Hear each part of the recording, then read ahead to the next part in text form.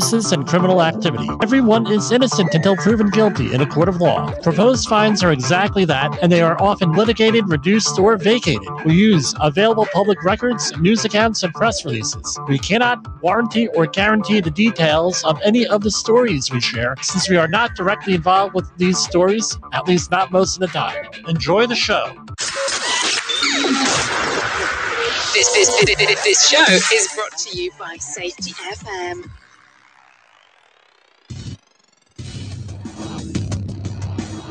And, pardon me, from the border of liberty and prosperity in the highway to the north, this is Safety Wars for Tuesday, June 20th, 2023. How's everybody doing?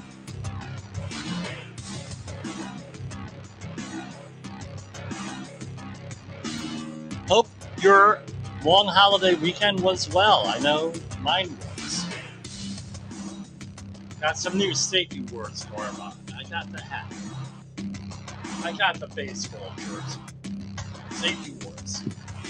Got a lot of comments on that online and offline. Someone said it looks like I'm some kind of a gangster. I don't know. So, here we are. Juneteenth was yesterday.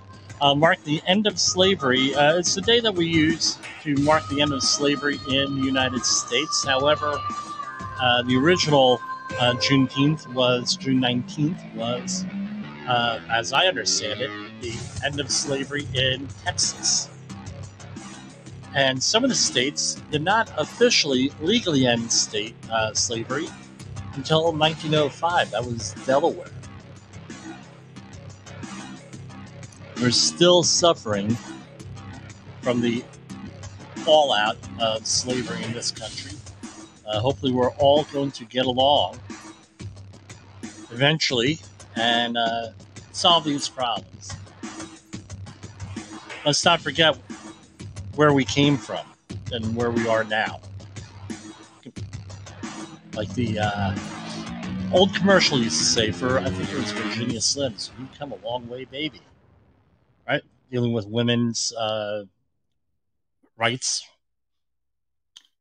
We've come a long way with our racial divide in this country. We got a long way to go in some corners of our society. And that, too, is part of the safety war we're always fighting here. So where have I been? Busy week, man. End of the year parties. We're going to have the summer solstice coming up tomorrow or whenever. What is that? Tomorrow or Thursday, where all I know is that I'm going to have about 38-year-olds and 9-year-olds and 10-year-olds over here tomorrow. We're going to have a big get-together. My son had his elementary school graduation tonight, this morning, and I kicked right into my maritime outreach trainer refresher from the University of California, San Diego conference. Something to really look at here. I don't know what this is like. I don't know if this is a trend. This should be a concern. This should be anything else. I don't know. So the maritime trainer refresher, which we had to take every 4 years of your maritime outreach trainer, was canceled in New Jersey, right? Was canceled in the northwestern area. I believe it was Bremerton, Washington, Northern California, and everybody went into the one in San Diego, University in California, San Diego. It's done remotely. You don't have to actually go there, which is nice. It's like a holdover from the COVID-19 stuff. And how many people were there, do you think? Including the trainer and the assistant trainer, for lack of a better word. I don't know what the exact title is. They have 2 trainers, 4 people. And 3 of us were there because of classes being canceled. I think the shipping industry, right, is on the decline here as far as shipbuilding. Marine terminals is going to be there, right? Longshoring is going to be there. But shipyards, which is what most of the people who take that course are involved in, not there. We're getting fewer and fewer ships being built here. More ships being built overseas is the sense that I'm getting. I don't know how the exact numbers, but this is what I've read through the years. And the number of federal shipyards is dwindled, I believe, to 2 here. Let me do a quick Google on here. Number of federal shipyards.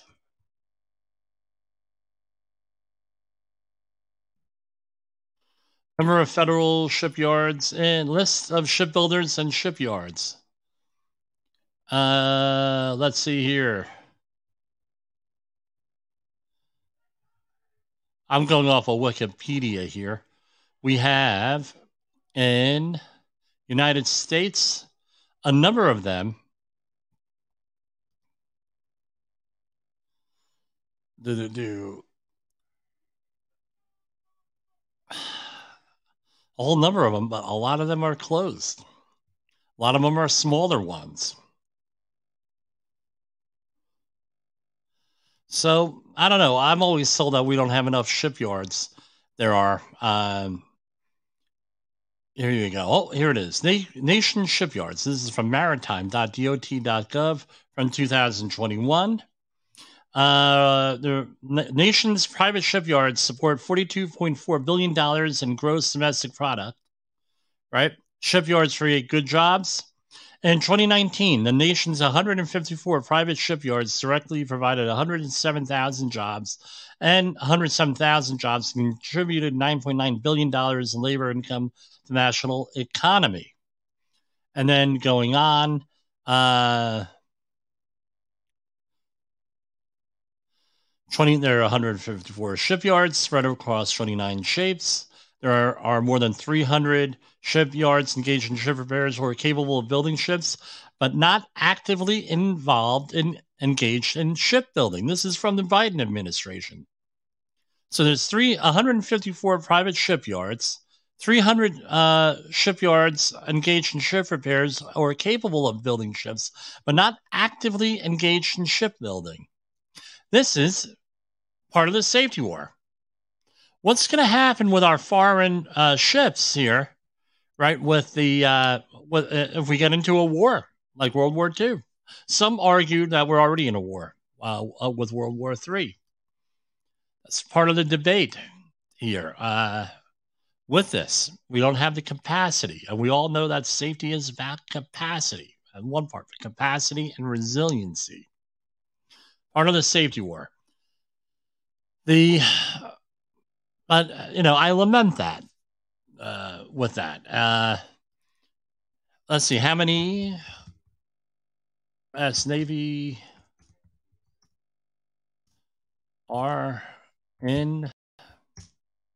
being built? So right now, 85 or more are ships either in the planning or ordering stage or under construction. Okay. All in there. But anyway, I digress. Not a lot of opportunity there. It seems like most of the shipyard trainers are already working for shipyard companies. So, I don't know, 107,000 workers not required except on new U.S. Navy contracts for the shipping industry. That means the outreach training is not required. So, I don't know. One of those things. Something else I heard on the news today. I wasn't able to get this on a story, but it's along the lines of young people. A survey came out where young people don't feel inspired, feel that their life has no meaning. And this is either leading to the mental health crisis or a result of the mental health crisis that we're facing in this country. And I was approached. I deal with a lot of different people, a lot of different families. We were approached, about a year ago, maybe 2 years ago, at at a family event, a sporting event, something like that. I memory is a little bit hazy, where uh, a one of the daughters of a friend of the family had said, "Well, I hate school. I feel like I have no meaning. Blah blah blah blah blah." And I said, "You know what? I can relate that. I didn't really do too well in grammar school or high school. I was a pretty good student, but no, not straight A's. I always took the most challenging programs, so there's no freaking way I was going to get straight A's. But anyway, I said, look, this is set up for the rest of your life. This is set up.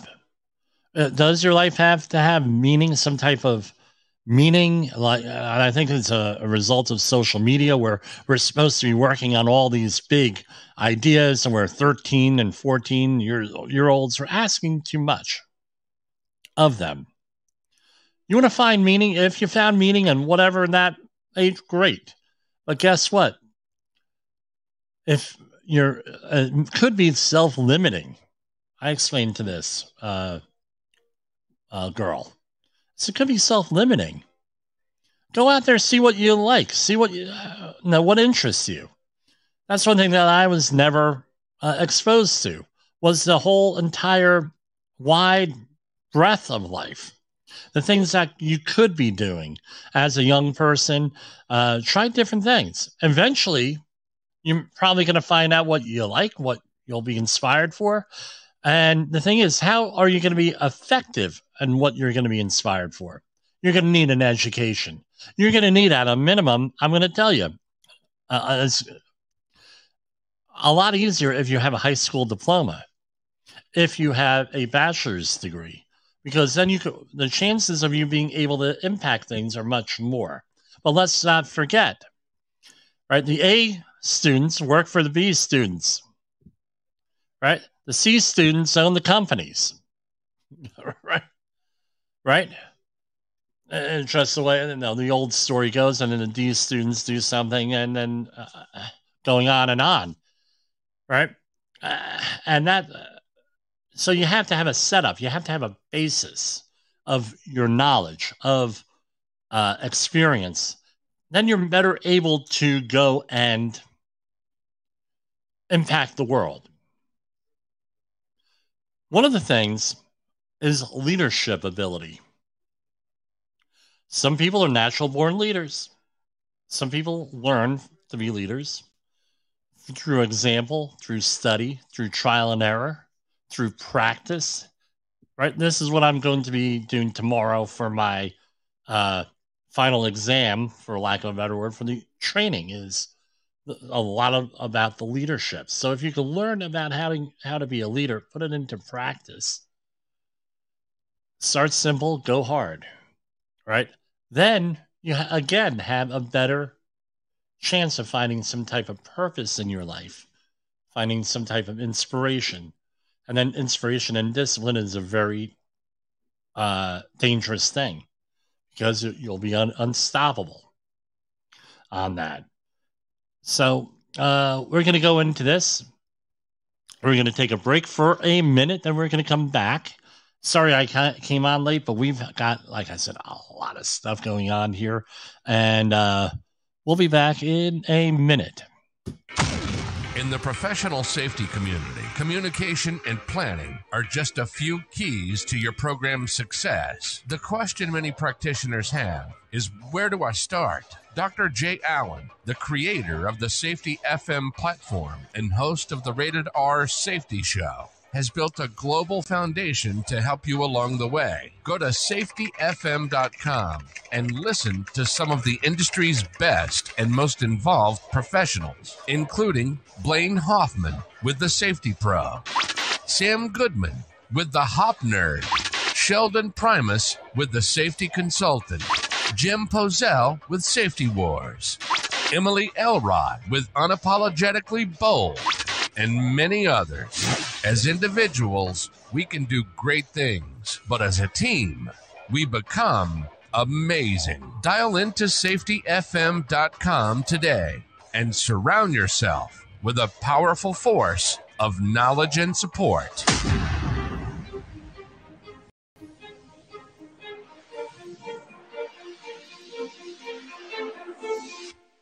In a world where danger lurks in every corner, one man stands as a beacon of hope. Jim Polzel, a veteran safety expert with over 3 decades of experience, now bringing his knowledge to you with Safety Wars. Engaging, informative, and always relevant, that's Safety Wars.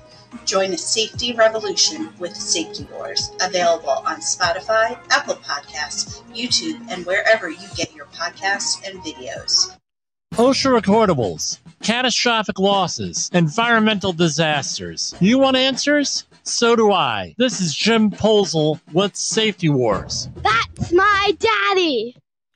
That's right, Jessica. I'm your daddy. So we will go with our regular news and views. Federal investigation finds Jacksonville facility failed to improve worker safety procedures despite nearly 200 violent incidents in 2022. This is out of Jacksonville, Florida. Findings of a federal workplace safety investigation are shocking. Workers assaulted, confined by patients, and suffering broken bones and concussions and wounds from being scratched, bitten, punched, and kicked at a Jacksonville behavioral health and substance disorder facility.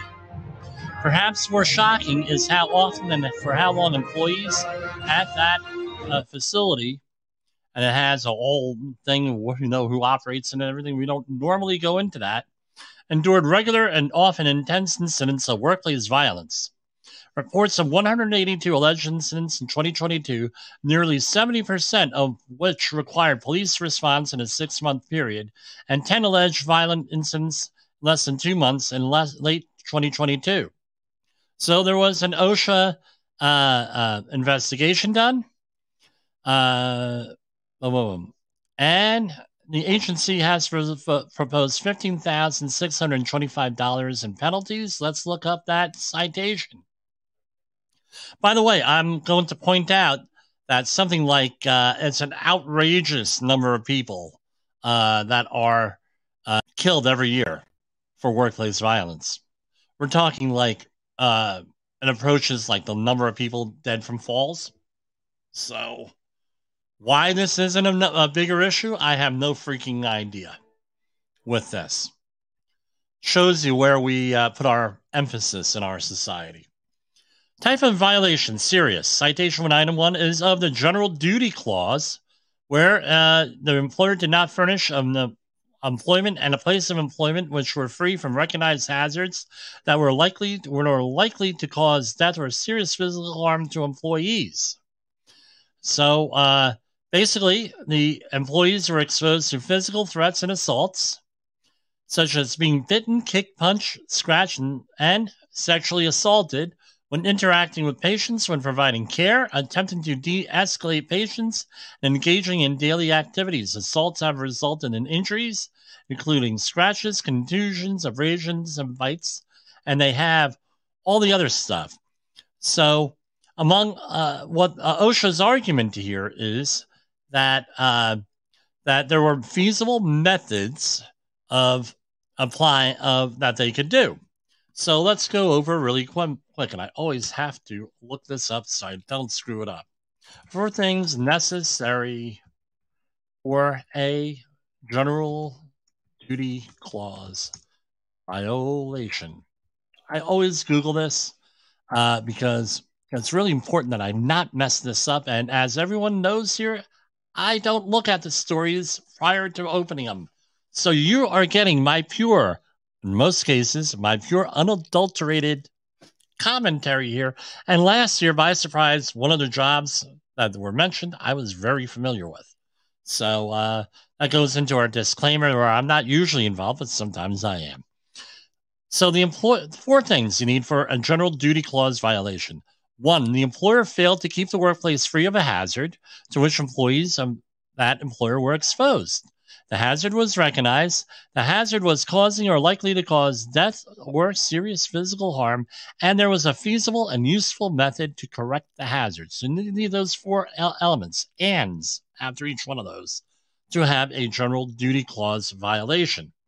So, again, there was a hazard here. This is according to OSHA, right? There was a hazard, right, that they were exposed to. The hazard is recognized. Workplace violence is recognized. The hazard was likely to cause death or serious physical harm. I think sexual assault, biting, concussions, and all that other stuff, I think that's a shoo-in for that one. And now OSHA is into, there was a feasible and useful method to correct the hazard, right? So security officers, trained to respond to aggressive, violent behavior. Doctors are readily available to authorize emergency treatment orders during the night shift when violent and aggressive patients are not responding to existing medical treatment. Create a comprehensive workplace violence program and provide employees who will have direct interaction with patients, including but not limited to, and then all this stuff. Equip everybody with personal panic alarms, body alarms, or reliable means of communication. Provide training on the equipment and ensure it is inspected. Make physical changes to the facility to reduce patient attacks, that's prevention through design, and evaluate the effectiveness of existing controls. So, and make sure that's all documented. That's $15,625 in fines on that general duty clause. So what does it come down to? And I've had discussions with people in the healthcare system here. This is a major problem. Workplace violence in these situations. I know a good family friend works in a corrections facility, and that person tells us a lot of different things that go on with this. She was working as outside of this in her prior employment, and again, problems. The big issue that I see with all of this stuff are two things. One, you can't be in control of what the other person's going to do. Just like with driving a car. I had this conversation with my 11-year-old today. He didn't want to put on a seatbelt. I said, look, I'm a safe driver. I said, for the most part. I'll talk to my wife. She has something else to say. So I'm a safe driver. But I can't control what anybody else does or any of the other circumstances on the outside of this automobile. So you're going to put on a seatbelt. Real simple. Or we're not going to baseball practice. And that's basically what it came down to. Seatbelt went on. So, and just the worst situation, and that's number one. Number two is you can't control the other people. Number two is a little old thing that we have a problem with in this country. I think it's one of the leading problems that we have with all these government policies. It is called sovereign immunity. And the government's not responsible for anything. They're not liable for anything. Now you're going to say, well, how does this work in with workplace violence? Let's say now this is remember, OSHA only applies to private employers. State employers are, if they have a program, they're covered under some type of state program, and they're doing, and generally speaking, they're doing a less than optimal, I'll be polite, less than optimal job at protecting government and workers. They are what it is. They got rid of sovereign immunity, and you could start, like in certain states where the employer is not doing their job, they're getting a criminal investigation. I think that would probably go a long way to resolving the problem. I can tell you horror stories with government work and the government workers. Maybe I will one day. Shared it with Jay Allen. He was like shocked, but he really wasn't. Shared it with Sheldon Primus on this network also. And he said, forget about it, man. That's a battle I've been waging for years. but we're still going to wage it because we are in a safety war. Here you go from Gurnee, Illinois. An Illinois pizza manufacturer faces $2.8 million in penalties. I think we talked about this last week after an investigation into 29-year-old Sanitation Works' death. And we went into this in depth on the 15th, which was Thursday, I believe, last Thursday. But this is a temporary staffing agency that exposed a lot of people to a lot of stuff. So 16 willful egregious violations, 1 willful and 12 serious violations. What were some of the things? Lockout, tagout, machine guarding, fall hazards, exposing workers to the risk of electrical hazards, not ensuring adequate electrical personal protective equipment usage, and exposing workers to potential eye injuries, and basically safety glass issues. And what it came down to was a person died. What were the details? Severe fatal injuries while working in an overnight shift under the supervision of a company. And again, temp agency. What often happens is the employer, right? The employer is technically I don't know if there's this case, but technically, usually the employer, the paycheck is coming from a temp agency. The temp agency is hired by the host. I'll call him the host's employer.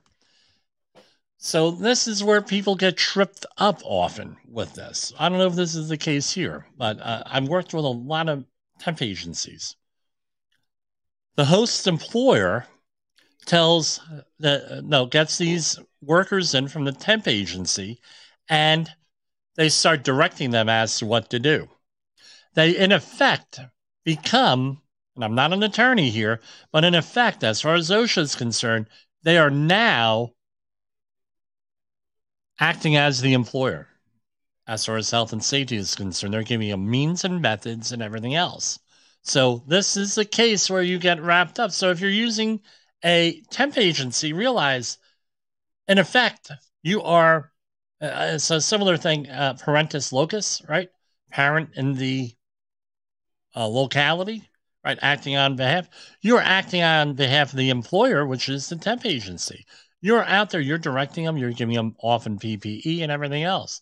That's why a lot of general contractors, right? I tell them, look, you're hiring these subcontractors. You can't be careful on how deep you get into their groove.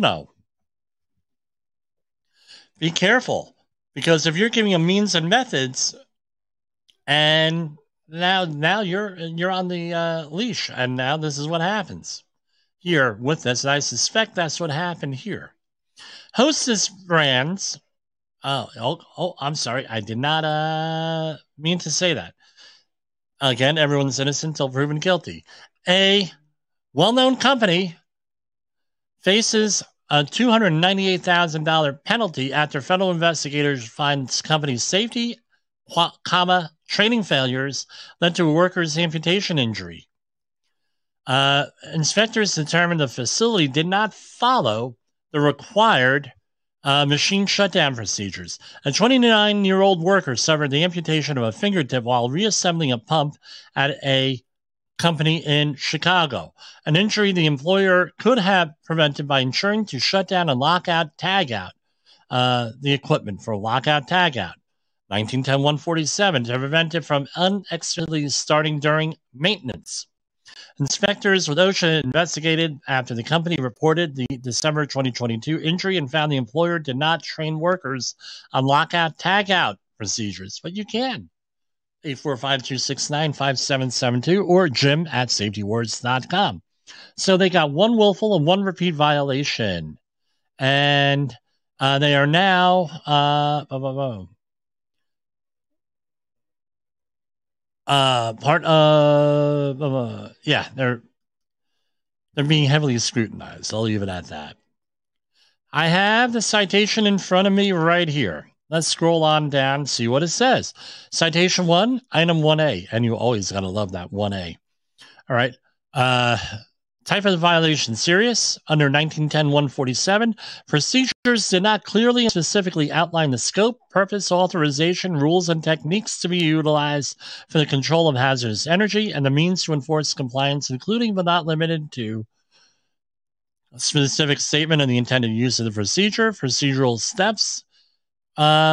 Basically, it sounds to me like it was a generic lockout tagout thing, and a lockout tagout has to be specific here. And they list the machineries here. Machines here was an electric guillotine, a wrapper, and they listed everything here. Like 15 different machines here. I didn't count them, but it looks like 15 here. And it was $15,000 fine. Citation 1, item 1B. Serious. Procedure was not utilized to afford the employees a level of protection equivalent that provided the implementation of a lockout tagout device. 0. Citation 1, item 2, serious. No training on any of this. $15,625. Citation 1, item 3, serious. Machine guarding issue, 1910-212. That was $12,278. And this one is serious. Citation 1, item 4A. 7 foot high or more. We talked about this last week, 1910-219. So if you have something that's less than 7 foot tall, you got to have high, and the hazard is less than 7 foot high, got to have some type of guarding on here. Citation 1, item 4B. Vertical or inclined shafting, again, that's another one, right? Anything less than 7 foot, got to have some type of guarding on it. And I'm looking for the unguarded projecting shaft end did not present a smooth edge. 1910-219, again, a sharp edge, 12,000.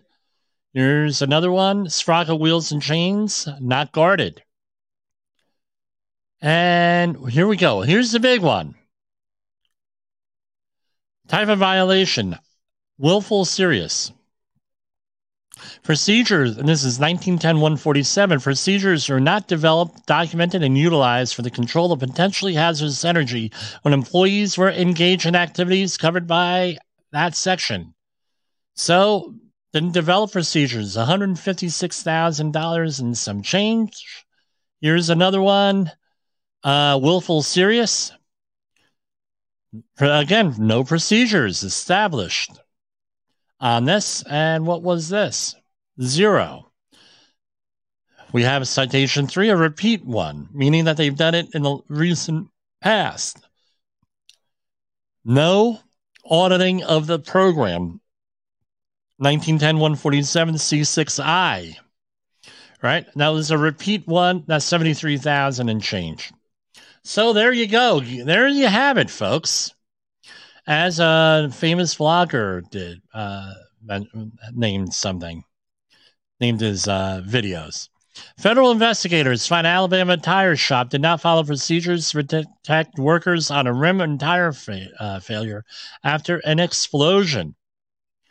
Again, there are guards and things of that nature for air compressors and putting tires in a filling up tires. Often they have to be in a cage. $14,511. Let's see what they cited them for.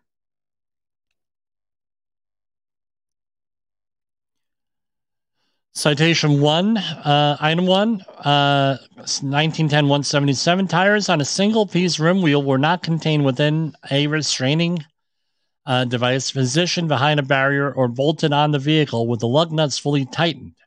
On or about January 18, 2023, and at times prior thereto, the employer exposed employees to struck by hazards, and that employees were allowed to inflate tires on single-piece rim wheels with no restraining device or barrier. Wow, I did not know that. And we have 1910-177 G8. The employer did not ensure that employees stay out of the trajectory when inflating a tire on a single-piece rim area. Another one. G10. Basically the same thing. And total number of violations, what was the $14,511? What I'm trying to see here.